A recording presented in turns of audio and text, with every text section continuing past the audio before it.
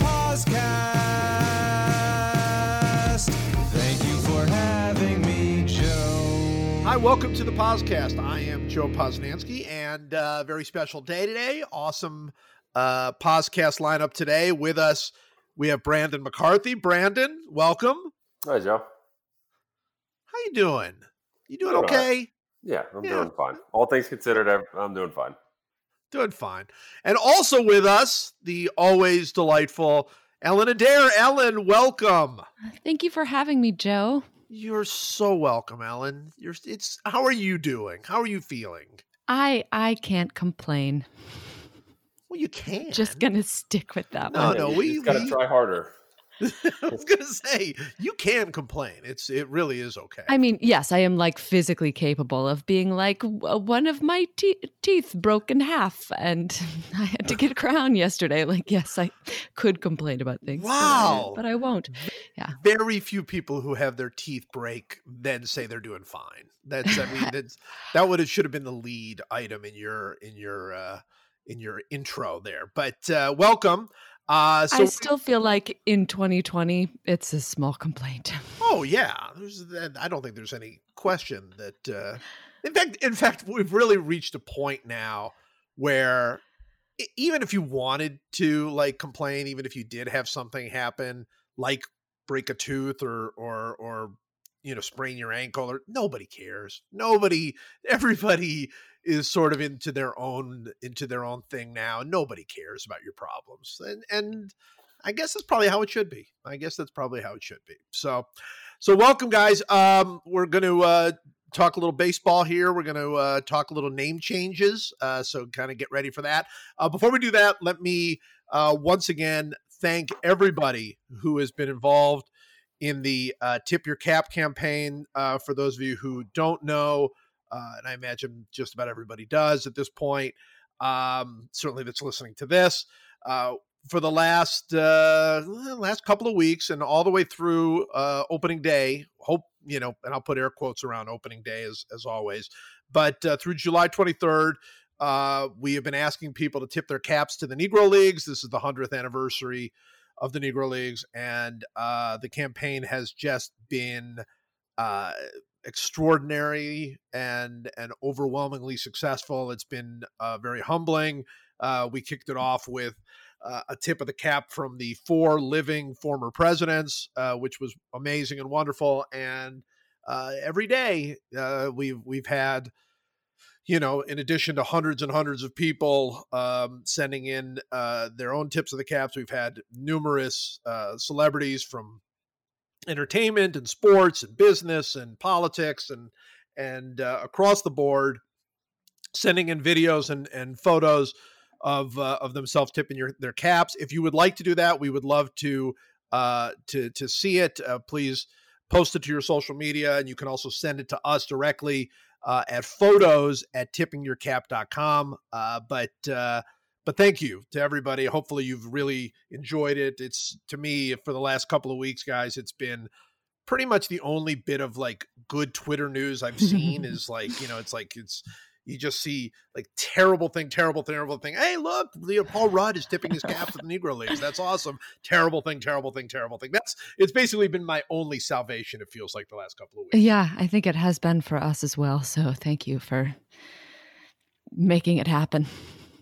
Oh, no, it's been great. And both of you guys have been very helpful in the process as well. So thank you. All right. So we're going to try in a couple of minutes here to make sense of what might be coming in baseball, what might not be coming. Ellen, you wrote a piece in the last week where you, sort of bore your soul. I don't know what the correct verb there is for what you did to your soul. Past participles are impossible. Yeah, no, especially like for something like bear, because it's like, is it bared your soul or bore your soul? I don't know. But being the overwhelming baseball fan that you are, one of the top 3 baseball fans I know in the entire world. Oh, goodness. To come out and say that you didn't feel real comfortable with them coming out and playing, sort of, I think was a very telling thing about where a lot of people's heads are at. But before we do that, I do want to talk a little bit about the name changes that are going around in sports. Mike and I talked about this at length last week, but on Monday, we got word that we knew that the Washington football team was going to change their name, but on Monday they made the announcement that they officially are changing their name. They wouldn't say what the name is. I think there's the new name. I think there's some sort of issues involved. I don't know what they are, but some sort of issues. But we figure they'll probably make that announcement in the next couple of weeks. But they did make the announcement that they're definitely changing their name. So Brandon, what do you think? What do you think about Washington finally changing its name? Good. That's about the end of my. I think it's a good thing. It should have happened a while ago. It's nice that it's happening now, and now let's all come out with your new names so we can all dunk on that for the internet for 2 days and then move on to the next hellscape in our lives. Ellen, you with Brandon? You ready to see some new names so we can dunk on those? Yes, absolutely. At last, it's what we all needed to bring us together. I think it's interesting to me, and look, the funny. Well, there are a couple of funny parts. I mean, they're funny if you look at them from the right direction. One is that all of these people who will continually tell you how meaningless it is, that these are just names of sports teams, and that they shouldn't bother anybody, and nobody should be offended by them, and they should be fine. Those are the people who are screaming the loudest now that the name is getting changed. I always think that's kind of funny. It feels like, and this goes beyond obviously just name changes, it feels like when it comes to emotional issues like this, particularly in sports, people just lose their minds. They just absolutely lose their minds. I mean, we are talking about a subset of the population, not that I want to completely generalize, that is not necessarily known for its ideological consistency. Like just to generalize, just to rampantly the kind of people. Let's just generalize. The kind of people who would be very adamant that Redskins doesn't mean anything, but then very upset if you want to change it, or also the kind of people who think that you cannot possibly touch their guns, but you should absolutely be able to legislate inside of a woman's body, like just for example. So that was sorry. way too I'm sorry. I'm really sorry. Brandon, no. Brandon, you got to bring us back to the meaninglessness here. It's all just like the whole discussion in itself is silly because we're talking about just the name of a whole bunch of people who wear uniforms and go play. It's all silly, but I get the absolute meaning of it. But then just to think like this has any effect, I get that there's attachments. You can go to Redskins games, you can go to Red Sox games your entire life with your family, but like a name change, who has time to worry about something like that other than just a mild annoyance? Like, I don't know, I like calling it Redskins. That was nice. And then other than that, be like, okay, now I'll just call it something else because it's all still the same thing. I just can't see caring about it for more than like 15 seconds. Agreed. Yeah. I mean, I have loved the Phillies longer than anything other than my parents. And if they came out and they were like, this name is offensive to young horses or something, and we have to change it, I would be like, fine, like go the Philadelphia, whatever you want to call them. It's still my team. Well, I made the argument and I sent this to Brandon and Mike and I talked about it briefly last week. I think every 20 years, the team should just change their names, or every 10 years or whatever. I think that the name change thing should happen like more often. Like, I think as soon as a city becomes like it used to be that way, like Cleveland, of course, which is now next on the docket after Washington. Cleveland is clearly on the clock and knows it and seems to be in the process of maybe changing its name. But like in the early days with Cleveland, they were like, oh, we have a bunch of young players, so now we're the infants. We're calling ourselves the infants. Isn't that cool? And then the players get older, like, okay, the infants thing doesn't work anymore.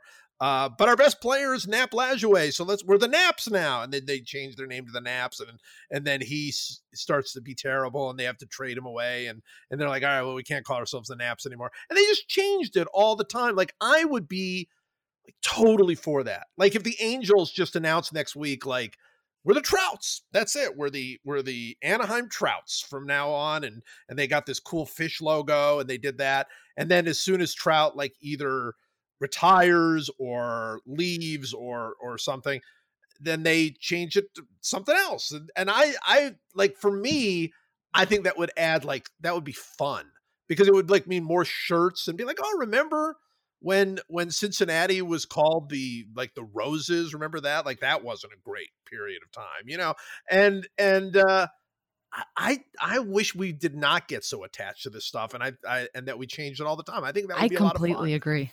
Like if they had the Chicago Brian LaHares, and then all of a sudden they were like, oh damn, the next season, like, we might have pulled the trigger on that too quick. Let's just go back. Let's go back to the Cubs. That would be so awesome. That'd be like the Mets would like be the good-ins for like 2 years, and then they're like, ooh, no, man, that's not gonna work. You know? I think it was my friend Alex Fast on Twitter suggested that the Indians change their name to the Cleveland Clev Dogs, which I love because I love Mike Clevenger. But yes, it might also similarly have that problem pretty soon. But it would be so great, because you would look like you go to Baseball Reference now and like look at a team's like entire history, right? You can see that page that you can see every record year after year. And what'll happen is, like, if the team moved, you'll see like, oh, okay, after 1958, the Brooklyn Dodgers became Los Angeles Dodgers, whatever. But if that changed every year, or like every few years, or, you know, whenever you felt like changing it, like certain teams like the Yankees would never change their name. That's fine. I don't care. But like for the rest of us, like, you would go back like, oh yeah, I forgot that in 1970 Pittsburgh were the Clementes. Like, that was awesome. You know, that was like super cool. And then they were like the Pittsburgh Parkers, but that era didn't last very long, and that wasn't that great. And then you would have like Brandon says, you'd have like these incredible blunders, like, oh, when Detroit called themselves the Birds, like, that only should have lasted 1 year. Like, they really should have gotten rid of that Fidrich nickname like much quicker than they did. Yeah, I think that would, okay, you know what? Now I'm totally in on this. The more I talk about this, the more excited and awesome I think this is. Change your names like all the time. Well, just change them constantly. Because as soon as, for example, as you said, the Angels are changing their name to the Anaheim Trouts, I immediately wanted to get one of those jerseys. Yes, so it would be sort of like, you know, when a minor league franchise changes their name to the Utter Tuggers or something like that for a game, and everybody's like, I need that. I need that merchandise. Like, it would be good for everybody. I think the only issue is if you had a really kind of bad team, like, you know, what would the late 90s Phillies have called themselves? The Phillies, that's fine. I like, you don't have to change your name. Like that's my, like, you could have like for the Phillies, they could have like a you know, a default name. We're like, you know, we're not really in a great moment in our time where we can go ahead and change. Although, like, look, they could have called themselves, I mean, you always have something. Yes. You know, I mean, you could call yourself the Cheesesteaks. You could call yourself, you know, something directly related to Philadelphia. That would be really cool. Brandon, when you guys, because you are, I don't want to get this wrong. You're co-owner of the soccer team. Is that right? Mm-hmm. Yeah. Okay. So what did you guys think about with name? Like, was that just so, like, maybe in soccer, maybe you don't get, because everybody's DC something now. I mean, do you get, like, was that a fun conversation about the name? Yes, I was extremely passionate about it, and one of the big things here is naming things basically the way they would if you were in England, if you're overseas. And so you come up with all the standard.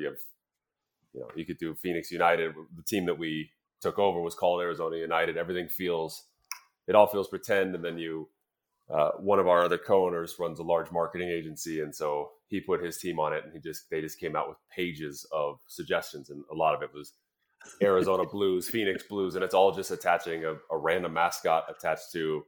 And I hated that idea of because I just don't like American team names, but then you also don't want to be derivative of all the European team names.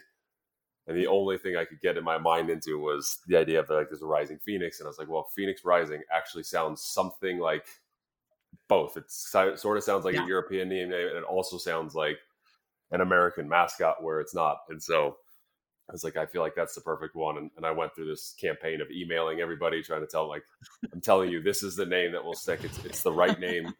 Trust me. And we all relented and went with that name. But so that happened to be really personal for me. It's a great name. Yeah. That's awesome. That's awesome. But then to me, if like, you know, in a few years, that name no longer feels special anymore, although it probably will. I mean, that's the other thing. Look, if you have a great name and you feel good about it, and it doesn't, I don't know, you know, demean an entire people or something like that. Just for example. Just I'm not saying anything off any name specifically, but if it doesn't, fine, stick with it. It's fine. Like, but look, the Lakers will never change their name, but their name is stupid. It's stupid and it's bad. It's a bad name. There are no lakes in LA, and it is completely derivative of Minneapolis. Oh, and that's the other rule. By the way, that's my other rule. If you move, you have to change your name. That's my other rule. My other rule is you are not allowed, and that happened with the Browns and the Ravens. That was like the first one. Like the Indianapolis Colts is a terrible name. It's a terrible name. Indianapolis should have its own name based on its own city, you know, whatever, you know, the Racers or whatever you want to call yourselves. I don't know Indianapolis that well, but. No, you're not the Colts. The Colts is stupid, and of course the Utah Jazz. We know that's stupid. But that's my other rule. So my two rules are: one, you can change your name. You should change your name a lot more often. That's a big thing, especially if you're like a struggling team that's trying to find its identity. Just go for it. Change your name every year if you have to. I don't care. But secondly, if you move, you have to change your name. All right. I really appreciate the Houston Texans now that I think about it, and just how like. Just day one, suggestion one, they were like, I don't know, the Texans. They're like, that's fine. That's what we are. Let's get lunch. It's like they really, truly were like, we have so many other things to worry about. We're not gonna. That would be the other thing. I thought that like Washington could call themselves the Ians. So they're the Washingtonians. You just put that like right, like that's how it looks. And that's not what they're going to go for. They're going to go for, by the way, do we have a prediction? Ellen, do you have a prediction of what Washington's going to choose? Oh, no, I don't have a prediction. There are some options that I have seen that I like more than others. I feel like the Red Wolves or something, isn't that one of the options? Right, yeah. I feel like that it is. That seems like a good option where they can keep part of the redness of it, but really steer clear of all of the problems, because people just being like, how about we rename it to like the Warriors or the Red Hawks and keep all of the Native American imagery. It's like, I feel like, I hope that what we're all learning at this point is like, if you just call something else by a different name, but it's still racism, that doesn't make it okay. That just becomes the new racism. Brandon, you have a prediction? No, I don't, because they're all silly. But that thing that's going around with someone making the mock-up of the uniform for like the Red Wolves, that feels like okay, again, it's all stupid. Who cares? So let's keep the same syllables, reds at the front. All you have to do is pronounce something different at the end, and we're done. And the jerseys look cool that they mocked up. So it's like, let's not overthink. Definitely said like somebody who was on the Texans like deciding focus group. Yeah, okay, that's fine. Let's just move on. Great. Yeah, but it's the same where like you're moving to Los Angeles, so like, should we stick with the Lakers? And they're like, yeah, that's fine. And then you have an iconic brand 50 years later, and you nailed it. Like I don't think you need focus groups for years and years. Sometimes it's just a simple like, just some idiot in the back going, what about this? And they're like, that's good. Let's see you later. Well, but the Lakers are a perfect example, as are the Jazz, of that the name doesn't matter, that people are if you pick any name, people might complain about it for a while, they might mock it for a while, but guess what? Nothing makes less sense than the Utah Jazz, and yet that's the name. And then everybody, they haven't lost one fan because of it. There's not one fewer person that goes to a game because of that stupid name that they just stole. And by the way, it is sort of the La La Land of names, right? Because it's like suddenly like a very white population stole Jazz. So it really is very similar in that way. But nobody cares. It's like once you choose the name, there might be like a few months of people dunking on it and saying it's stupid, but eventually everybody calls them by that name and everybody goes to the game. So it doesn't really matter. That said, I like the Red Wolves. It feels you know, Brandon, you talked about stuff feeling, it feels a little bit European. I kind of like that. You know, it's sort of, it has kind of a little, I don't love Red Tails. Like that's the other name I've seen a lot. And that's just very, very military, which seems to be, for some reason, they really want to honor the military with their name, which I don't. You know why? Actually, let me take that back. The NFL doesn't do a good enough job honoring the military, so I think that's good. I think that's, you know, they don't ever connect to the military at all, so I think it's fine for them to do that. It's just the nature of the sport, you know. It's just it's it really so is. Gentle and peace loving, and there's really no analog to warfare in the sport is the other problem. Nope. So well, that's the thing. They don't. It's it's very, very difficult to compare football to war. That's people have tried and failed. And they don't ever have any kind of military imagery at games, and they never talk about the military at games. So I can understand why you'd go in that direction. But I got to say, Red Wolves. I like it. I actually think that would be a really cool name for I agree. Washington. It does feel Guys, sort of. I think we did it.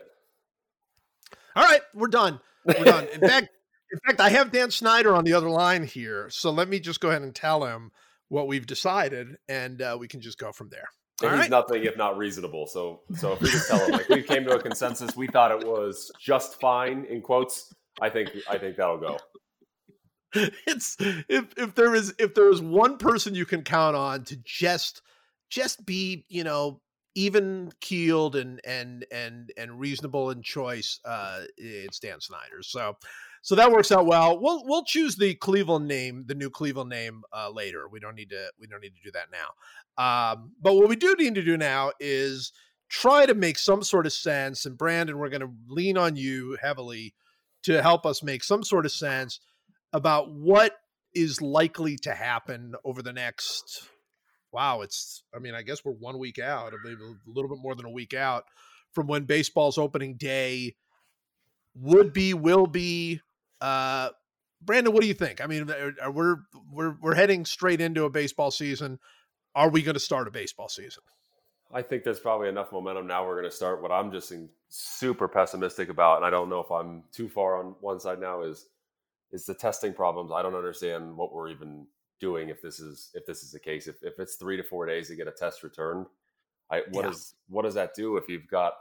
I mean, the amount of quarantines that's going to cause over the course of a season. I don't know. It's so hampered by the fact that it's a daily sport, whereas golf has done a great job so far. They've done really well. European soccer, even soccer in the States is now back. But again, if you have a false positive test on a Monday, or even if you have a positive test, if you get that retested again on Friday, you could be back in a team by Saturday, Sunday and doing it. Whereas with baseball, that's not the case. You've now missed 4 or 5 games in that time. And if you have to quarantine, wait for results, you miss 5 games, that's 1/4 or 1/5. Like you're just they're not 1/5 of the season, 1/12, excuse me. And then that idea that you have to you're just going to be missing so much that what are we even talking about in terms of counting stats, counting this as a real season? I don't know. Maybe I'm pessimistic, and maybe that those delays will shorten and it won't be an issue once they get started. But it's hard to see now with the start it's off to how that won't be the case. Yeah, I mean, it honestly feels like it's like, to me, if you're planning out trying to put together a baseball season, which obviously is very different golf or NASCAR or even European soccer, or where it is once a week and toward the end of the week. And yeah, I mean, it's not 10 golf obviously has 4 days and some other things. So I mean, it's not completely a 1-day thing the way NASCAR is, but still, I mean, there is some time between things to work stuff out. I don't see realistically how you could even look. I mean, and maybe they just didn't expect testing to take this long. Maybe they didn't expect it to be a 3-4 day process. I mean, the NBA kept telling us they've got these like magic rings they're going to put on people that are going to tell them not only when they have COVID, but when they might get it in the future or something, so I don't know if they expected this, but Ellen, it feels kind of shocking to me to see early on the extraordinary difficulty that they're having of getting testing going. Yeah, I completely agree. And I do very much understand all of the very valid arguments about how compromised of a season it's going to be. And if you have a certain team really having some kind of an outbreak, and that team, if they do not like technically get shut down, being sort of shut down, even if they're like subbing players in and things like that, I understand that. But to me, it's more like, and at what cost? Because these are all human beings who are going to be putting themselves at risk. I'm sorry if you can hear somebody doing some kind of weed whacker thing outside of my window. It is slightly distracting to me. That's and me. I'm sorry power if you can washing hear outside. I'm bored. I've been power washing all over I would love that. the New York metro Yes, area. It is definitely somebody right outside of my window. So yeah, I mean, to me, as a fan, that has been the main issue on my mind, is that I just feel like even if we have like a wonderful 60-game season and it is not a complete disaster, but a couple of players get really, really sick, even if nobody dies, but people's health are, potentially changed for the rest of their life, is that really worth it? And I've been feeling like it's not. And that the reason that we're doing this right now is because of the inexorability of expectation that we said, oh, okay, we're going to shut down the season and then we'll start it back up later when everything is safer. But it's not safer now. Like, to me, that's the real issue, is that the country isn't safe. And we thought that we would all stay home for a little while and then things would be better. And that would be why we would get to have sports again. And that is not the case. And yet we're still deciding that we can have sports anyway, just because we said that we would earlier.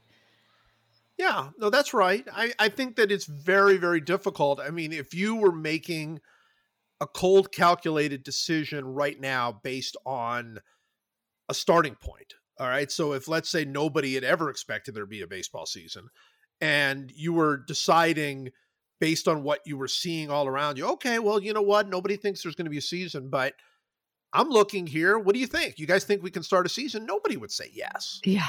Right? Nobody would look around and say yes. What happened was there was a tremendous amount of buildup and hope for a season. Then there was all sorts of infighting that went public and spilled out into the open, and it was really terrible for the game and for us fans and all that.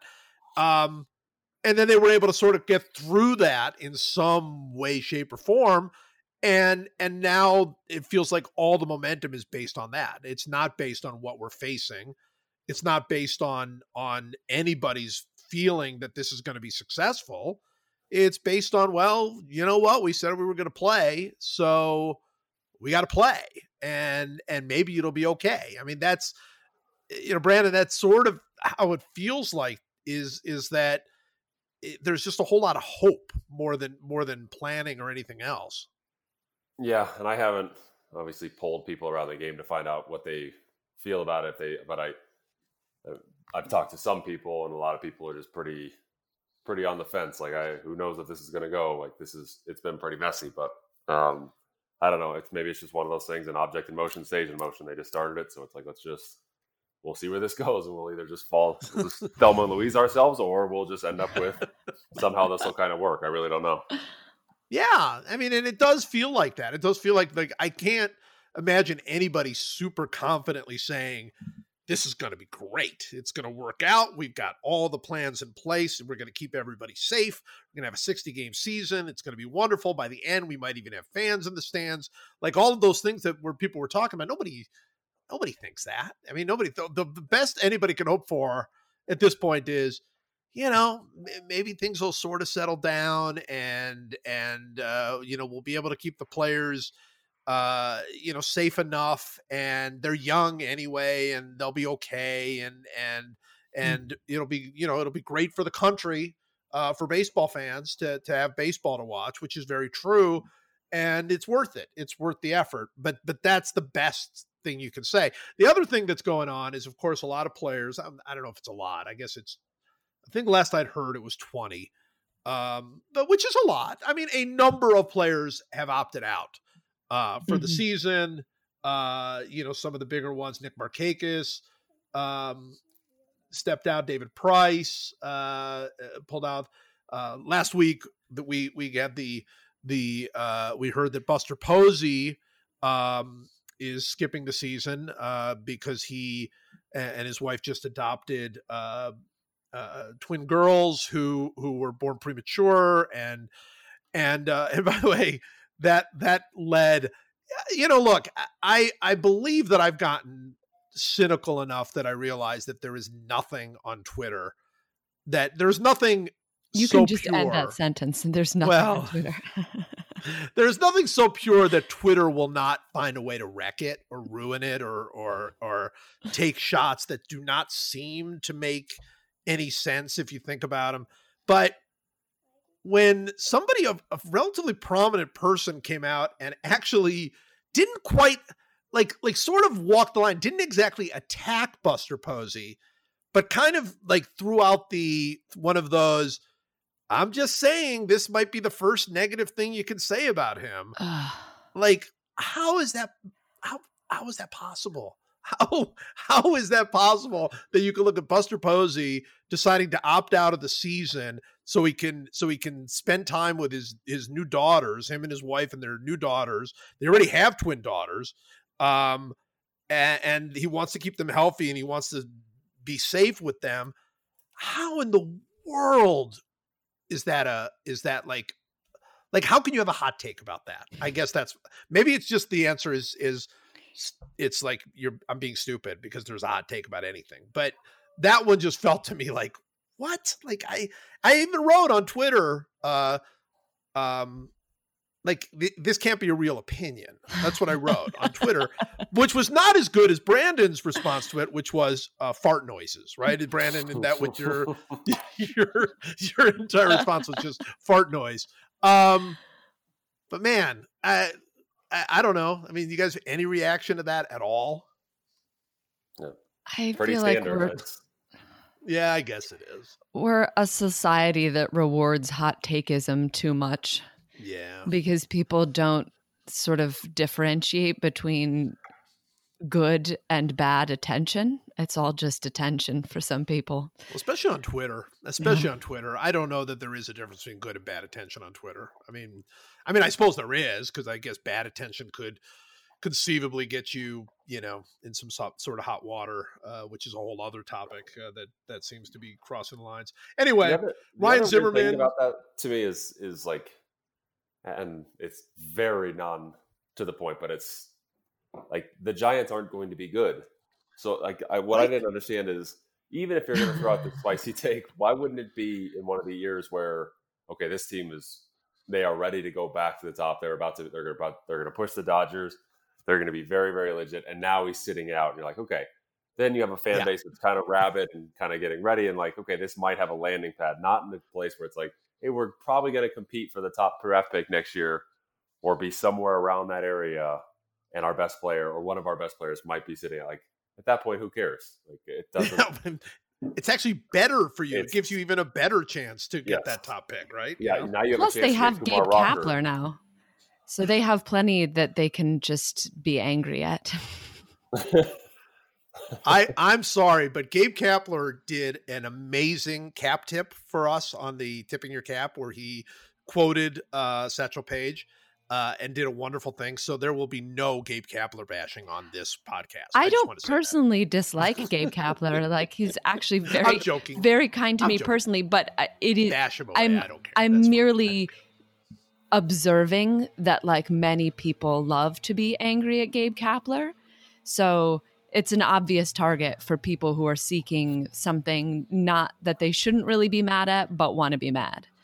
Well, I got to say, in general, I'm a huge fan of Farhan Zaidi, the GM, I guess, president of the Giants. I've known Farhan for many years now, and he's brilliant and a wonderful guy, and I couldn't think more highly of him.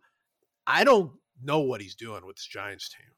I mean, I guess maybe what they're doing is bottoming out and trying to sort of do it the Astros way, maybe, where I mean, not, I don't want to say tanking, but bottoming out, getting, super high draft picks and then saving your time. But other than that, I mean, what do you see in there, Brandon? What do you see with that Giants team?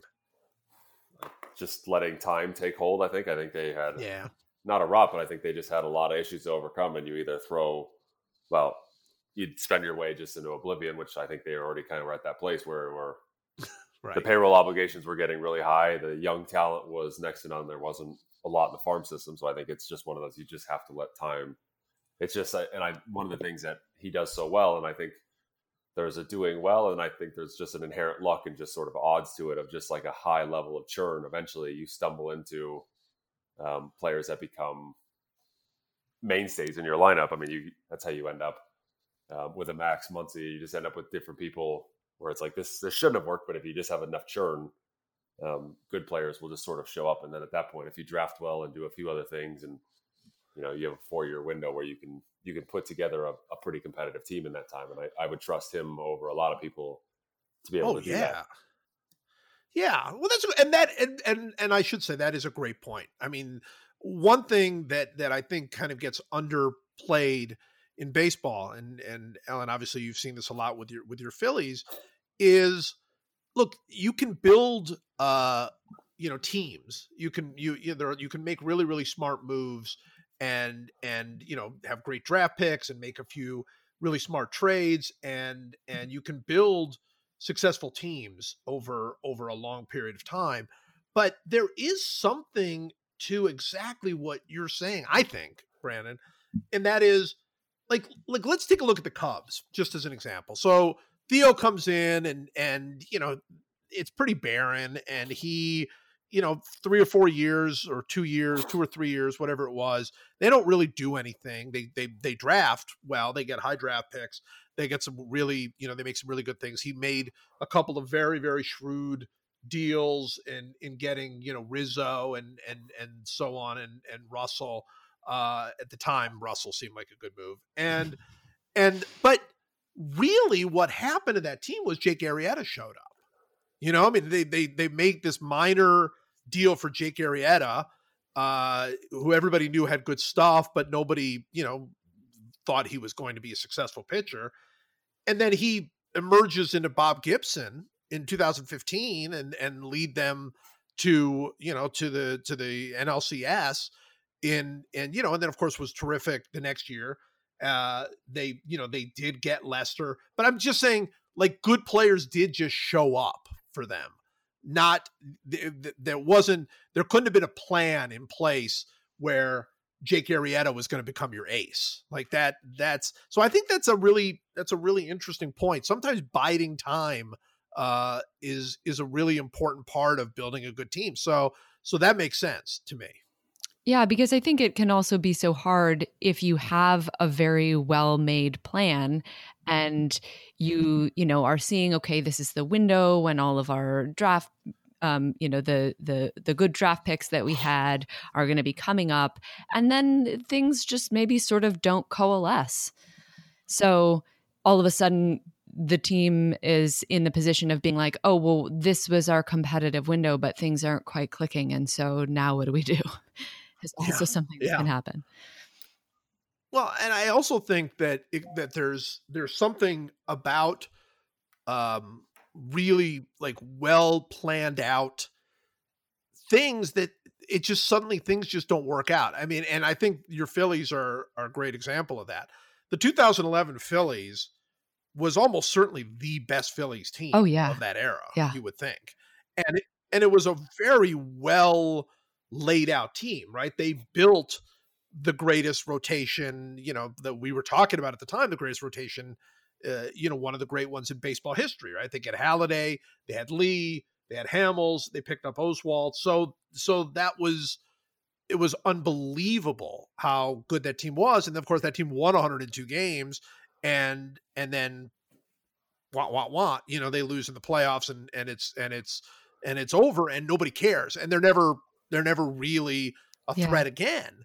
While exactly at the same time, the 2008 Phillies were, sort of a mix of a lot of different things that was not as well plotted or planned out as the later Phillies team was, but that team came together in the playoffs, and of course Hamels had that absurd playoff run, and that team is not nearly as good, I don't think, but they're the team everybody's going to remember. They're the team that's going to will in whatever their 20th anniversary is going to be. They're the one that's going to be on the field being celebrated in Philadelphia. So I do think that there is something, like I say, to that, something to just being in the right place at the right time. Oh, completely. Yeah, no. And I mean, I actually recently on a podcast was asked what my favorite Phillies team was. And I said the 2011 Phillies. And there was this sort of like ripple of surprise. I mean, it helps that a lot of the guys on the 2008 team were still there in 2011. So it's the core is still recognizably the same.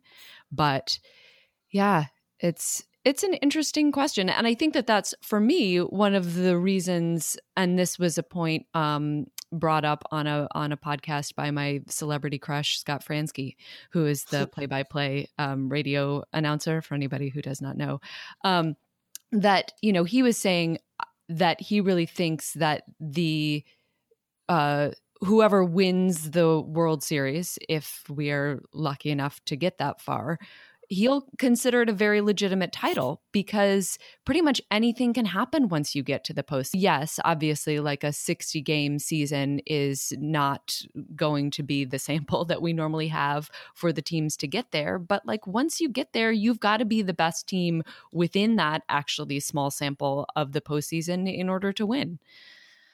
Brandon, how much of this sort of I don't want to say confusion, but this murkiness where you really, look, you can lay out plans, but everybody knows that that things are going to happen that are unexpected. Players are going to emerge that you don't expect to emerge. Players are going to be disappointing in ways that you don't expect. So on and so on and so on. Like how do you deal with that in a front office? Like when you're around that, I mean, do people talk sort of in, a little bit of a more general way where they sort of think like, well, you know what, we're going to throw these things against the wall and we're going to see how it happens. Or is it much more precise and everybody's like, okay, we're going to get, this person is going to, do this for us. And this person is going to do this for us. This person is going to do this for us. And so on and so on and so on. It's a huge mix of everything. And there's a lot of, it's a very hard thing because everybody wants to be evidence-based nowadays and you insist on that, but it's still very hard to get away from somewhat of the old school. Like, I don't know, I just think this guy's ready to pop. I think it's ready. Like, it's just your gut feel. 5 people in the room, their gut feel says this is the move. And other 5 people, their gut feel says no. And the numbers are kind of murky. So then it's like, whose gut feel are we going to trust? That's the weird thing. And so you get that. I mean, you get, minor league free agents that just end up popping for your team. And it makes some people look like, it makes you look like a genius, like you did well there, but then other ones didn't work that you had a good feeling about too. It's, there's just a lot of randomness. So you try to trust the process over what the results are coming out of it. I think more so than anything, it's and I think that's what the Dodgers did well for a lot of years, and Farhan especially, even with the A's, where it's like, we'll go through this churn, we're going to trust the numbers, we're going to look for, everybody's out panning for gold. It's just, are you panning for gold in the right place? And eventually you'll find something. It might not be a big nugget, but you'll find these little, it'll pay off over time. And so it's a very hard thing. And when injuries are the one thing that really just blow everything up. If it's not a predictive injury where it's just, it came out of the blue and now we're really struggling. How do we recover from this? And there's just so many different factors to keep in mind. That's a healthier minor league system. Are people performing well there? Are they coming in? Are we, you've just got a lot of things to juggle. So it's this huge mix of everything. Yeah. Well, I mean, and you're right. There's so, I remember I went to Oakland in 2015, mid-year, when they looked like they were going to run away with everything. They looked like they were by far the best team in baseball. And I spent some time with Farhan then when he was I guess assistant GM before he went to the Dodgers, certainly before he went to the Giants. And you looked at that team and they didn't have too many stars on that team. I mean, like that 2015 team, if you look back on them now, that was really, there was no Josh Donaldson on that team. That team was 25. It was just a 25 deep roster, and it was a whole lot of players having very good seasons, and helping you in a lot of different ways. And I remember talking to him about this, and that's sort of what he said. He said, I know everybody keeps pointing us to the numbers, and everybody keeps pointing us to Moneyball and but we don't know. Like, none of us know. Like, no matter how good you are with the analytics and the numbers, they're not going to tell you what's really going to happen. I mean, they do give you all sorts of, there's all sorts of information to be pulled from it. But, some of it is gut, and some of it is the timing being right, and some of it is, having backup plans for when the main thing doesn't come through, and not being overconfident about your own sort of understanding of the game. I mean, it just feels like there's so many things going on. Yeah, it's just the variables are just all over the place, and I don't envy a lot of GMs who have to make the final call, where you might have me in your ear super passionate about something and saying, hey, this is a no-brainer, and someone else is trusted going, this is not a no-brainer, this thing is a no-brainer, and you have to kind of pull apart, because it's very easy. I mean, anybody who plays, and I always draw, it's a simple analogy to fantasy football. Like, you can just, for some reason, your gut feeling is telling you this guy is going to be, and you don't even know what the hell it's based on, but your brain is totally convinced that this is the case. And so if you're a GM and you've got people telling you this, and you've got to be the one who makes a decision, then your gut ultimately has to win out. It's a lot of decisions. And when you're talking about hundreds of millions of dollars, if you're going to sign somebody, or just whatever this is, a draft pick or anything else, it's a lot to kind of synthesize to try to make a good decision out of. Yeah, no, it's true. By the way, I made a mistake. I meant the 2014 A's, not the 15. The 15 A's were terrible. The 14 A's were the team I was talking about. They, of course, did have Josh Donaldson. But regardless, point is, it remains exactly the same. All right, Ellen, it's time for our big ad.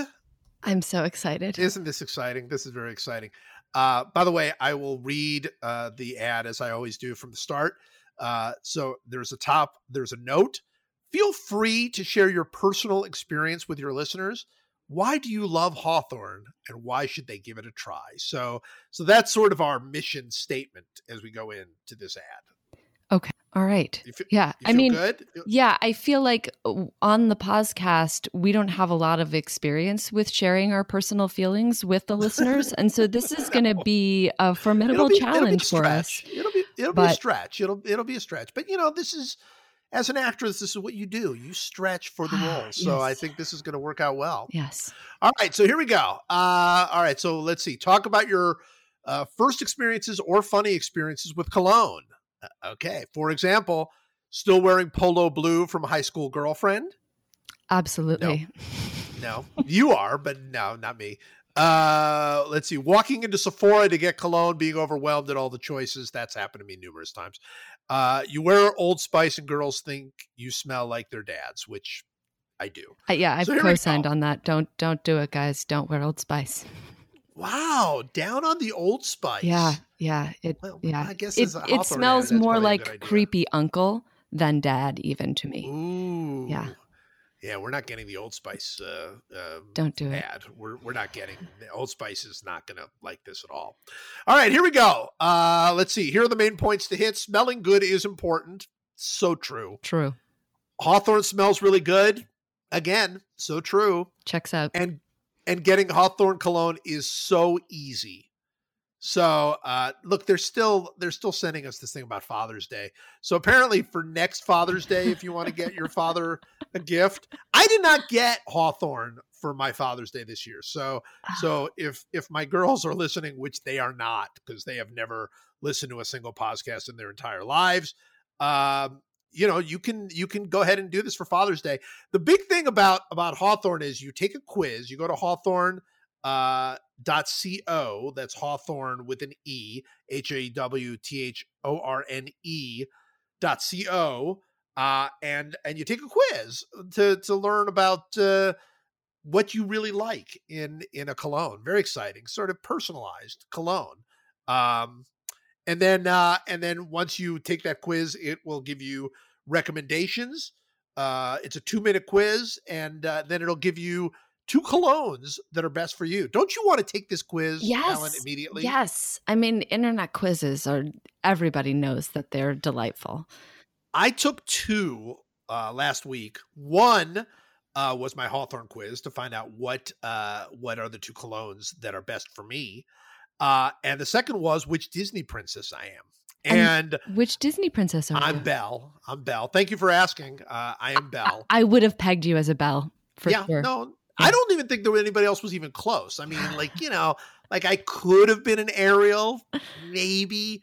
Definitely am not like one of the old school Cinderellas or any of those people. So I was pleased to be Belle. I was pleased to be Belle. My younger daughter, was also Belle. So it was a bonding thing. Anyway, you're all studious types.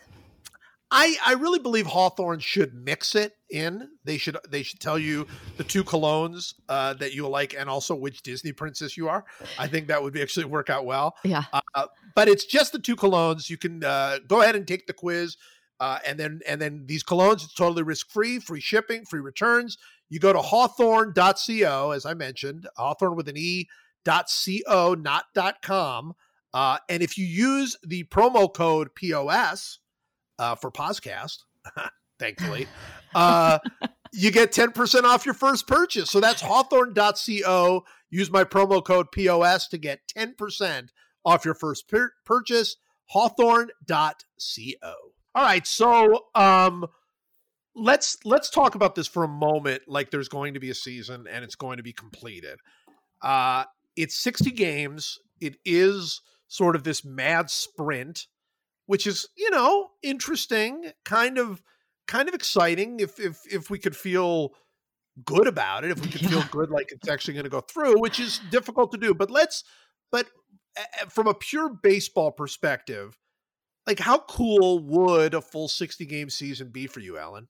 Oh, it would be amazing. Like I am thirsty for any small amount of baseball. And I actually feel like if there were some other reason that we were having a 60 game season and the world were completely safe now and I were not worried for the well-being of the staff and the players, I would be so into a 60 game season. Yeah, I agree. Just like how interesting it would be, how the different sample sizes would play out, just because, I mean, and not simply because I think the last 2 years, 60 games into the season, the Phillies were in first place, which just goes to show you like what could happen.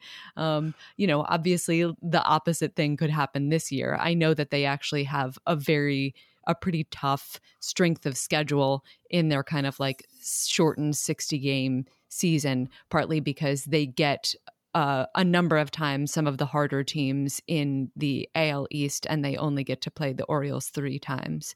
But I mean, it really feels like anything could happen. And I just wish we were in a world where it was only a good anything can happen as opposed to also a bad one. Brandon, what do you think? What do you think about, like, just purely from a baseball perspective, a 60-game season? Yeah, I mean, she said it perfectly. I think that there's a lot of crazy things that can happen. I think a lot of the good teams will probably end up. I think things will kind of work out the way we expect them to, with probably 2 or 3, maybe fewer than that. But things were like, boy, that I didn't see that one happening. But I guess that's like in any season. So the thing that I kind of get bummed about is the idea that we're not moving closer to having fans in the stands. That what I was excited about is it was like, get through this slog of a 60-game season with nobody in the stands, and then hopefully have normal playoffs where you just have this crazy playoff atmosphere where people are unleashed. They're finally able to go back out. And if that's not there, and if we're talking about playoff baseball with nobody there, I'm a little bit lighter on that, on the hopes of that, just because it's baseball without fans is just boring. It truly is. And so I worry that that's going to be like our payday. The dessert at the end of the meal is just going to be more baseball with no fans. And that kind of makes me sad. Yeah, you're really, I mean, I've heard other people do this, but I mean, you've been really on the front edge of being really bummed about baseball without fans. I mean, you're not to say that any of us are excited about it, because we're not. But you've been particularly strong in both, when we've talked in general, but also on the show. I mean, you just think baseball without fans is just not going to be very appealing. I just think sports without fans, and I've mentioned before, I'm an avid golf watcher, and it's been fine watching the golf, but it's still very weird when there isn't something happening with it. And one of the like soccer having they add in the audio of fans. It's a stupid little trick, but it fools my mind into thinking this is real and it's as good, and it works. So if baseball does something similar, I think they're doing it in the stadiums, but I don't think they're doing it on the broadcast. Maybe that will feel better, but I think it's all just based on, I've watched enough baseball with nobody in the stands where it's just backfields and spring training or minor league, whatever it is, just to know that atmosphere is it's a cavernous stadium, that there's a lot of echoes when the ball hits the glove and hits the bat. It all just, you don't have that roar. There isn't that immediate feedback. So I think maybe I'll get used to it quickly. Maybe I just won't like it. Maybe the crowd noise that they'll pipe in will be enough to get me through it. But I hope something comes up.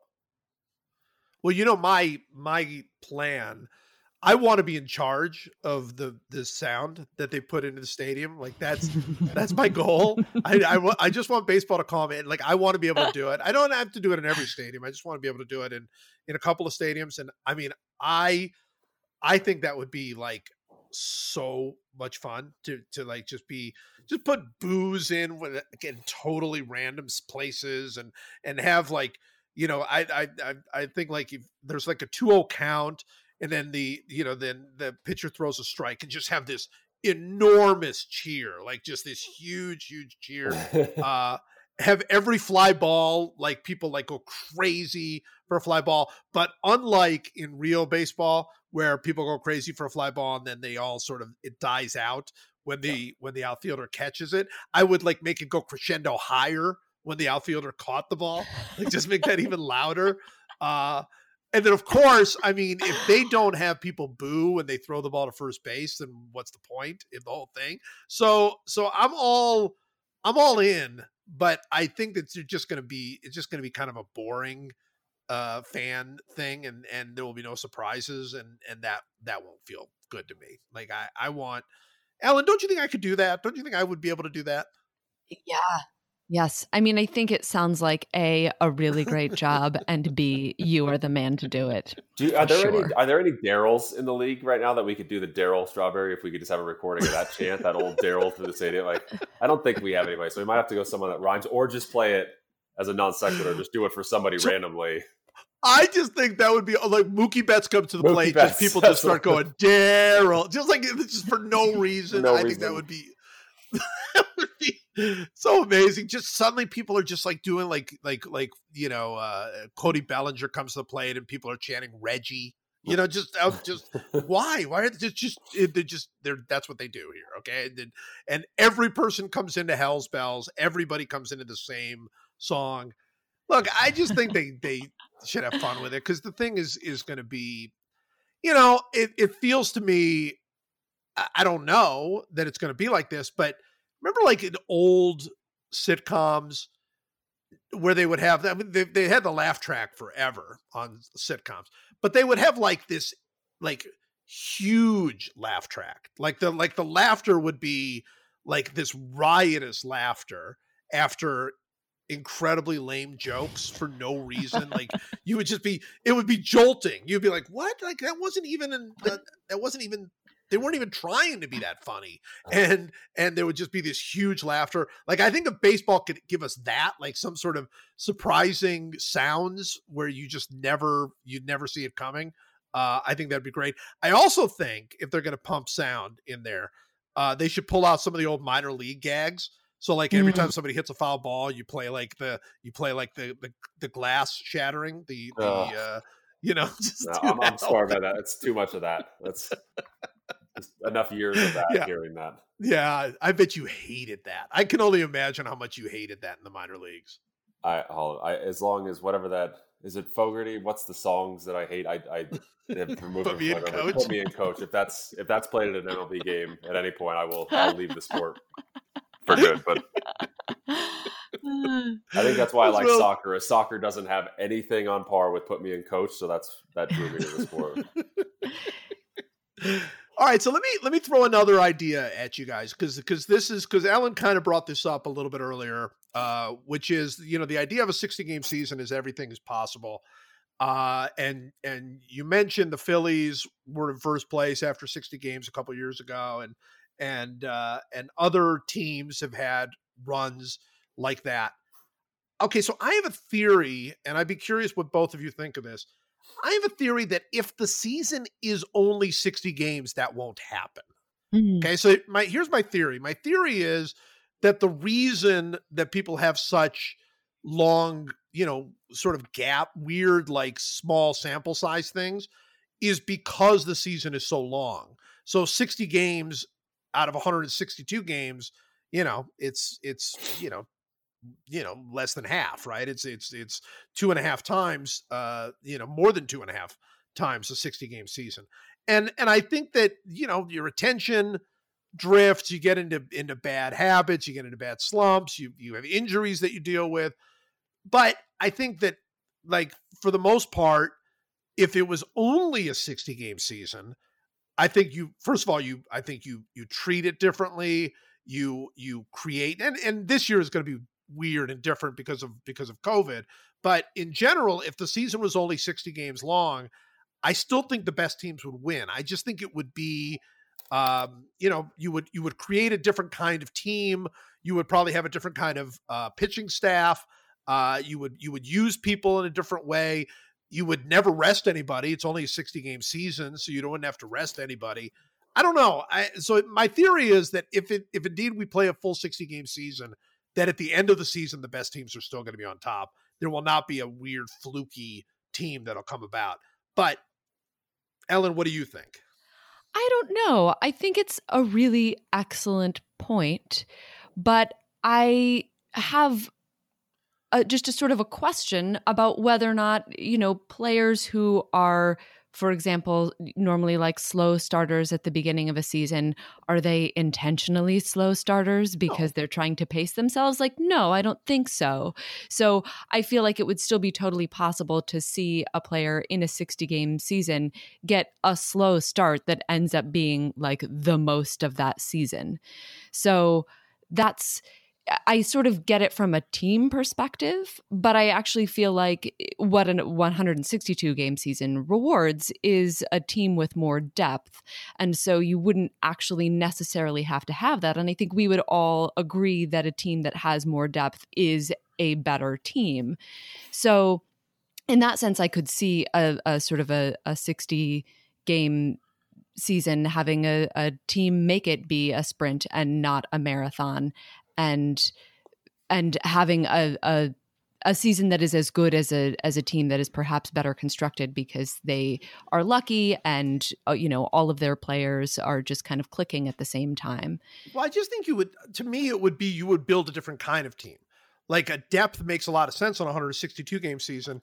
Depth is not as significant, I don't think, for a 60 game season. I don't think you need a 13-man pitching staff. I don't think you need, to create a team. I think you would create a different kind of team. It goes along with my theory that if baseball had a 16 game season like the NFL and they played every Sunday, just like the NFL does, I think what you would see is baseball. Of course, it wouldn't work for a lot of reasons, but you would see a very different type of game where you would have only one pitcher, you would have one ace, and you'd have, your dominant closer, but you wouldn't have second, third, and I mean, you might have a number 2 pitcher, but that would be it. There'd be no reason to have a number 4 pitcher, a number 5 pitcher, because you're going every Sunday. So every Sunday you would be throwing Max Scherzer out there, or Clayton Kershaw out there, or whoever it is. You would have your best lineup out there every Sunday. Every game would matter immensely. So there would be, you would play, you would build different kinds of strategies just specifically for that game, the way that they do in the NFL. I just think that part of what we have come to understand about baseball is based on the fact that it is the one game that plays this incredibly long season, but that if the season was shortened, even to 60 games, I think the game itself would change. Brandon, am I completely off here? No, game would change radically if it was just one game a week for a season. My God, elite starting pitchers would make $500 million a season. I think they'd be quarterbacks. The same money there, yeah. And they'd be. Well, would they be more important than quarterbacks? That's a really good question. They'd be certainly as. I mean, it's hard to imagine being more important than like a Patrick Mahomes, but that's what they would be. A Max Scherzer or whoever you want to choose, a Garrett Cole would be the Patrick Mahomes of baseball, right? I mean, it's like that's exactly what it would be. I guess it'd be. That's really interesting, Yeah, I mean, it would be. There'd be a huge have and have not situation there. I mean, if you didn't have that guy, it would just be a fully rested Garrett Cole with an extra 2 days of rest every 7 days coming at you, and just like, okay, I'm ready to go 180 pitch, whatever. We wouldn't have pitch counts anymore. Those would be gone. It would just be you throw until you throw up, and then keep pitching. So I mean, I don't know. One thing I'm worried with the 60 game season is that we'll end up liking it better.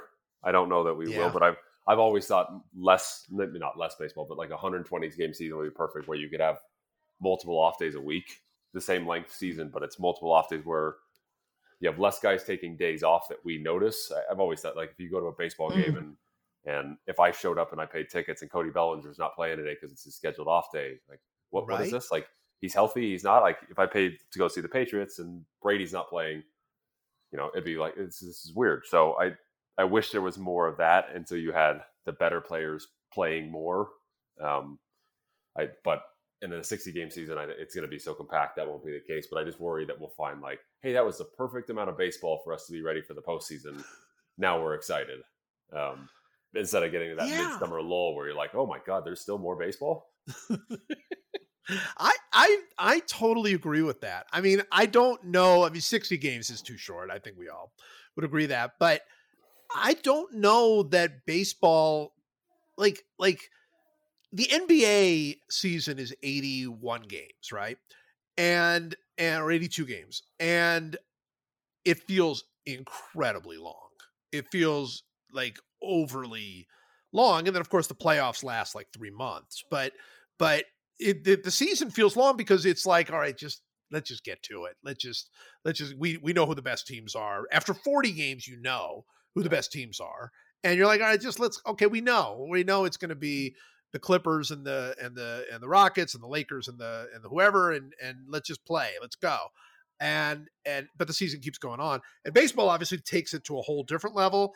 And we've gotten used to and have grown to love sort of that marathon feel, having baseball every night of the summer, it being a season of attrition in so many ways. Depth is so important. We love that, but it doesn't have to be the only way baseball is played. And I do wonder if we'll now this will be a 60 game season compacted, so it's still they're still playing every day, so it'll still feel like baseball to some degree. But I do wonder if you're right, Brandon. I do wonder if you look at it and you go, man, I think baseball, it's more special when there are fewer games. It's cool to get to see the best pitchers more often. It's cool to get to see, the best players playing every night. I do wonder if at the end of this we go, yeah, I could see a shorter season. What do you think, I'm Alan? a crazy person, so I want 162 games. But I sort of feel like it is actually one of the things that I love about baseball is that I'm like, there's a time when like everybody else stops paying attention and it's just me and baseball. Sometimes how it feels. However, that said, like I could accept a 120 game season played over the same time period with more off days for the players because I know it's really hard for them.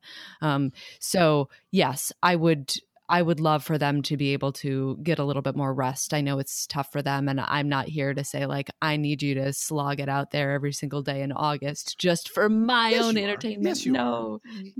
Yes, you are. See, I don't think it has to be phrased as, as like, I know it's tough for the players because again, we all make a lot of money. It's all there. Like you'll do it. It doesn't matter what it is. I think it would just be better for the fans, and that's the better way that I have to put it. Where the nights where three of your best relievers are down because they've thrown 3 games in a row, like that's right. So you go to that game and now Brandon McCarthy starting, you're already bored by that, and then someone else a starter's not in the lineup, and 3 bullpen relievers are down. So like all right, who is coming in now? Like you're already watching the guys that you're least excited to watch, and now those are the ones that have the influence on the game. Whereas you could just have less of those games where it's more like, no, the relievers are up because they had an off day yesterday and they had an off day Monday, so they're fresh. They're ready to go. You're going to see the best players playing more often. And so, I mean, they'll just be random Tuesday nights where there aren't baseball games. And once you live with that, you'll just realize that the quality of baseball that you're watching on a nightly basis is a little bit higher. And that's what I would be going for. Well, I think it's a great point, and I agree. But I also think that with so many different teams playing, you could still have baseball every night, even if your team wasn't playing. And so like crazy people like me could still be like, oh, like the Phillies are not playing tonight. That's fine. I'll just watch another team. Of course. Yeah. Well, of course. Look, I mean, I don't know that we're the best people because I think, we love baseball to an extreme, not Brandon, but the rest of us do. And no, so you have a situation with baseball, and it's not coming to a head now, and this is not a discussion point necessarily right now with the the season maybe coming up and so on and so on. But I mean, baseball is facing some real issues. I mean, real long-term issues with the age of the fan, with the fact that it has become so much less national than it's ever been. It's a much more local sport, and look, it can go on and be hugely successful doing those things. I'm not in any way trying to play the baseball is dying game. I'm saying it is facing all sorts of challenges that maybe a sprint of a season, or some version of a sprint of a season where you always are getting the best players. Because I think, for me, Brandon, it goes even beyond that. I mean, it's not just, hey, the bullpen is wrecked and 3 guys are injured and all that. That's all true. But it's also true that if I go see, the Washington Nationals pitch or play, I might get to see Steven Strasburg and I might get to see Max Scherzer, but I also might get to see, no offense to, I might get to see Joe Ross or Eric Fetty start. And that's not as good. I mean, no offense to those guys, but that's not as exciting a fan experience.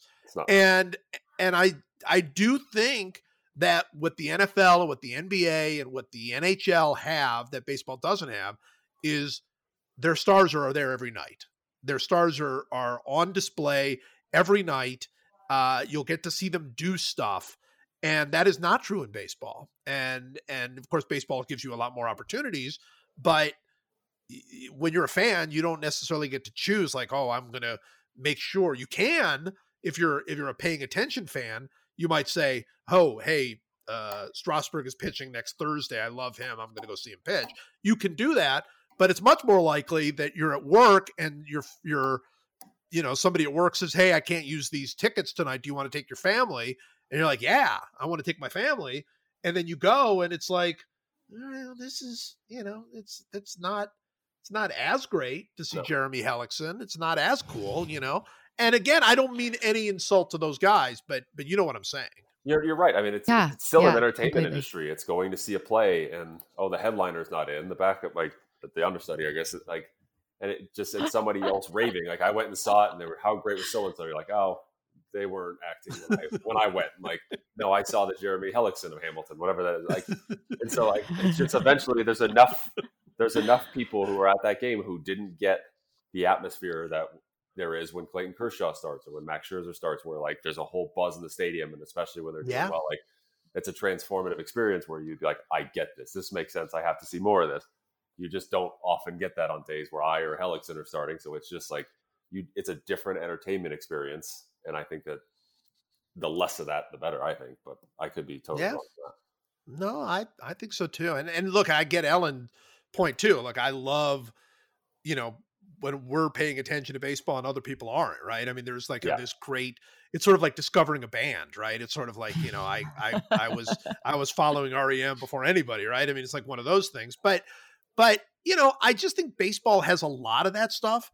Like beyond even, I don't want to, certainly don't want to get into my usual intentional walk rant, but if I go see a Phillies game and there are two men on in a clutch situation and Bryce Harper comes to the plate and I watch them walk Bryce Harper, that stinks. All right. As a fan, that stinks. I want to see them try to get Bryce Harper out in that situation. Just like I want to see how they're going to stop LeBron, just like I want to see how they're going to stop Tom Brady. That's like I want to see how they're going to figure out a way to shut down whoever your top goal scorer is in soccer or in hockey. I want to see that. I don't want to see teams take easy way outs because for me, I want everything about baseball to be built around the fan experience. And that's just one little thing, but I go to a Phillies game. I don't see Aaron Nola. I see whoever their fifth starter is, whoever that's going to be this year. We still don't know. We still don't know. Exactly. That's why I said that. So I go and I see their fifth starter. I'm like, all right, well, this is fine. I'm a Phillies fan. It's great. And then somehow the Phillies are down only a run in the eighth and two men on and Bryce Harper comes to the plate and I see them intentionally walk him and the Phillies lose by a run. And I go home and go, that just wasn't that great. That just wasn't that as much fun as that could have been. And I think baseball needs to look hard at that stuff. Yeah. I mean, I feel like we've sort of come to a possibly perfect kind of like porridge just right solution. Because to me, the like once per week would not. Right. It's too little. And I also wonder, it's true, you were talking so much about the way in which an ace pitcher would be completely dominant, but I also wonder what the ramifications would be for batters. Not only would they only be facing ace pitchers, but also how much, at least if not playing 6 days out of 7, but playing at least a few times a week would completely interrupt their timing. Sure. So I feel like it would have many, many ramifications for the sport. But yeah, I mean, I could get behind 120 games for any number of reasons, as long as the length of the season was still the same. Yeah, well, you wanted to last over the summer. You wanted to, but look, I mean, the NBA plays and the NHL play 82 games over how many months, right? November, December, January, February, March, 5-6 months. I mean, it's basically the same thing. So I think you can work it out. And then I'm all for expanding the playoffs too. I mean, I'm at that point, my big beef with expanding the playoffs was that baseball was always, why have 162 games? If you're going to have 162 games, you know who the best teams are at that point. But if you reduce the season, expand the playoffs, do some of that kind of stuff. Look, I mean, I'm not saying that these are all the exact answers that baseball needs to do, but I just think baseball needs to look hard at a lot of stuff. And if we do have a 60-game season this year, if that really happens and they don't stop it in the middle or never start it or whatever, whatever might be coming up, I think there are lessons to be learned, and I think they should watch closely for how people are responding to that, what it means, how the players are reacting. Are they fresher? Let's see. Let's see what happens. So I think that'll be interesting. All right. Well, we'll see. I hope you guys will come back if we actually have a season so we can actually see where we are at that point. But in the meantime, it's time for one last meaningless thing. To end this meaningless thing. It's one last meaningless thing. To end this meaningless thing. We talk about sports and we draft things we know. Like how beaches are terrible places to go. No hot fruit for Michael, no Diet Coke for Joe. The podcast, whoa. It's one last, whoa, meaningless thing. Ellen, do you have a meaningless thing for us today? I sure do. And it is obliquely thanks to The Athletic. But unlike everything else on The Athletic, it is actually meaningless. So I read a very fine article. I don't remember which one it was. And then the first comment that I saw said something along the lines of, this season will be a crapshoot, but, and this is key, it's spelled shoot, CHUTE. Ooh. I am 100 here to mock the person who wrote this because it brought me unmeasurable joy. Imagining that someone has always thought that phrase to mean not like a chancy game of dice with an unpredictable outcome, but rather like some kind of slide or trough for crap, that you might have one in your building, like a mail chute or like a laundry chute in which you would carefully deposit your crap, either literal or metaphorical, so that it would reach its desired destination. So if you are listening, Athletic comment contributor, a genuine heartfelt thank you. It was probably the best laugh that I had all week. And also very quickly, unrelatedly, I also want to wish a happy birthday to Sam the Stat Man, who turns 11 this week, whom I do not know personally, but I know he listens to the podcast. Oh, that's nice. Sam Statman is terrific. And you actually reached out, I believe. And Sam's was it Sam Statman's father who said you were like way nicer than me? He said, oh, maybe you're actually as nice as Joe says that you are. No. No, I think he was saying you were way nicer than me, and he is absolutely correct. Not possible. You are such a nice person. Brandon, do you have a meaningless thing for us? Yeah, I guess. I put it out on Twitter yesterday. I asked, what's the wet part of chili? And it made me realize, like, because I don't cook and never have, and I don't understand how ingredients work or anything, that the amount of trust that I have in the food that's being prepared for me, because I don't know what it is. Like, I don't know what a tortilla is made out of, and I don't know what the wet part of chili is. And that's almost with every food. So it's like, I hope this is good. I hope all of this is edible and it's supposed to be a thing that I'm eating, but I really don't know. Did you receive answers? Did the Twitterverse help you? Yeah, there was a lot of things, but again, I can't differentiate between a joke answer, and a lot of people wrote beer, and I was like, boy, that seems like someone being sarcastic, but maybe that's also a thing where you have a beer chili. I don't know, and so I wasn't smart enough to even differentiate between people answering earnestly and people just being assholes. So I back to square one. I could see a beer being a component in some varieties of chili. I don't know that it's a component in all chili. Has beer. Yeah. No, some chili has beer. No, that's well, that was truly meaningless, and I appreciate that. So my one last meaningless thing. So it was going to be something about the social media love affair with everything being able to be cut, and it actually turns out to be a cake. Like if all these videos of people cutting into like oranges and baseballs and everything else, and it turning out to be cake, and now people mocking that that whole thing and everything is cake and all that. But I'm not going to do that. What I am going to do is today is Tuesday. I wrote my 60 moments, 60 greatest moments in baseball history, which is mercifully coming to an end. And I don't know why I keep starting these incredibly long and difficult series. But today's moment revolved around Lou Gehrig and Cal Ripken, and both of them in their long streaks. And I was writing the piece, and I started writing about how when I was a kid, like one of the most boring things in the world was when we would go to like whatever the awards ceremony at the school, and the principal would give out the certificates for perfect attendance. So they would give out, they would give out various certificates for perfect attendance. And I was trying to make that point about how Ripken and Gehrig, like this on the surface, this seems really boring, just like perfect attendance does. But I had this moment, and I think this is something to do with getting old.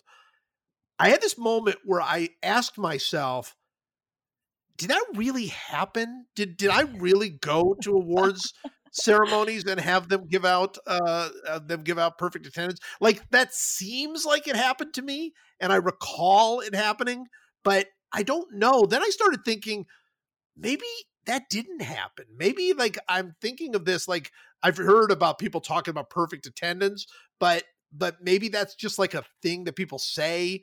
And maybe my school really didn't do that. And I'm just imagining. I just went through this very weird like stretch to the point where I actually went on Twitter and asked people if they remembered going to school and having award ceremonies where they would come out and get perfect attendance certificates.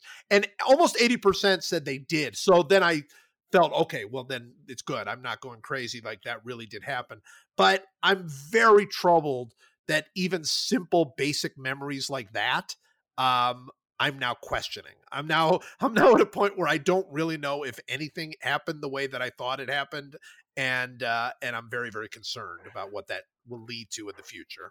I have I've great already told empathy you for this. my story that I looked up. Oh, sorry, Ellen. Oh, no. I mean, that was the main thing. Like, as with an actually like medically bad memory, that is my life.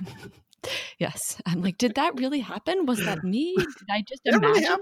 Well, yeah. Brandon, you didn't tell me. Whatever this story is, I don't believe you told me. Years ago, when I was a kid, we lived in Colorado Springs, and there's a AAA team there, and so we'd go up to their game. One night, they had a first baseman playing from that I really liked. This is after Todd Helton left, and I wanted to get his autograph. And he tells me before the game, he's like, "I can sign for you after." So this whole night is just one of those disaster weather nights where there's like 6 rain delays. It's pouring half the game. The game ends at some ungodly hour, and the only people left in the stadium, this is not a joke, are me and my family. And in Colorado Springs, to leave the dugout and to go into the clubhouse, you have to go up the stairs through the stands to get in there. So sure enough, we're waiting at the railing at the stairs. We wait for him to come by. He comes by, and I'm there for my autograph, and he's like, "Not now," and walks by. And so me and my family never forgot it. And I've had this story for years that when I get to AAA, he's playing for the Richmond Braves at that point, and he has an at-bat against me. And his first at-bat against me, I just beamed him in the back. Like, I just never forgot it. And so I told this story for years. It was 100% true in my mind. I knew that it happened. I could picture the whole thing. I still can. And I went back on Baseball Reference through the game logs. I wanted to find out, okay, what day was this? And I looked. It never, ever, ever happened. He was on the team at one point that I played against, but it just absolutely never happened. You never plunked him. No, and I told the story 150, 200 times, and I just Brian Williams myself. It was completely real in my head, and you're like, oh, our brains are garbage. This is gonna get me in a lot of trouble. Our brains are garbage. That is, I mean, there are lots of things like that where I'm just like, oh, I remember this exactly way. And I tend to feel like Ellen is always saying that she has a terrible memory, which is not true. It is. But she always is. No, it's not. But she's always saying that she has a terrible memory for things. I actually feel like I've got a great memory for Your things. your memory is shockingly good, and it's annoyingly good because you remember details that nobody else remembers, and they're That's there. right.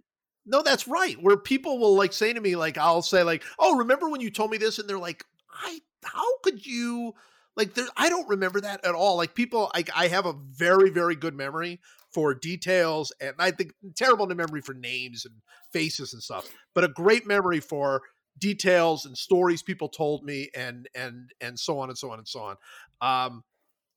But I feel it going. I feel it going away, but my confidence in my memory is not going away. Although apparently it is, because I literally, a very basic thing of being in school when they gave out the perfect attendance awards. Even that and I won a couple of those perfect attendance awards, and I still was questioning my memory about it. So there you go. Guys, don't get old. You're both so young and in the middle of a wonderful youth of life. Don't get old like me. Ellen, I'm with you. Where I don't know if your brain just feels like an Etch-a-Sketch, like it's there one day and then you shake it and you're like, oh, it's gone. That wasn't there anymore. No, yeah, it's totally gone. People are constantly telling me about like things that I did that I'm like, I have no memory of that whatsoever. But it's very boring, but I took an allergy medication for like over 30 years of my life that has been linked to very severe memory loss. So I actually had a doctor be like, oh yeah, that's why you can't remember things. Wow. Yes, it is like I didn't realize this was medically I didn't realize this was validated that I have medical. I didn't realize it was medical. I always think you have a very good memory. My short-term memory is okay. It's my long-term memory that's just not. All right. So basically, an what you open need to do net. is you need to start tattooing like orders to yourself on yourself, sort of like memento. Yes. Just like starting, like be sure feed dog. Just put that on your arm or something. So, well, guys, thank you. This, by the way, according to our super delightful producer Maritza, she says this is the 200th episode of the podcast. She says she has counted it several times. So this is supposedly an anniversary. I don't believe her. I believe I've done with Mike and I have done more than 10,000 of these. So I don't believe it's actually 200.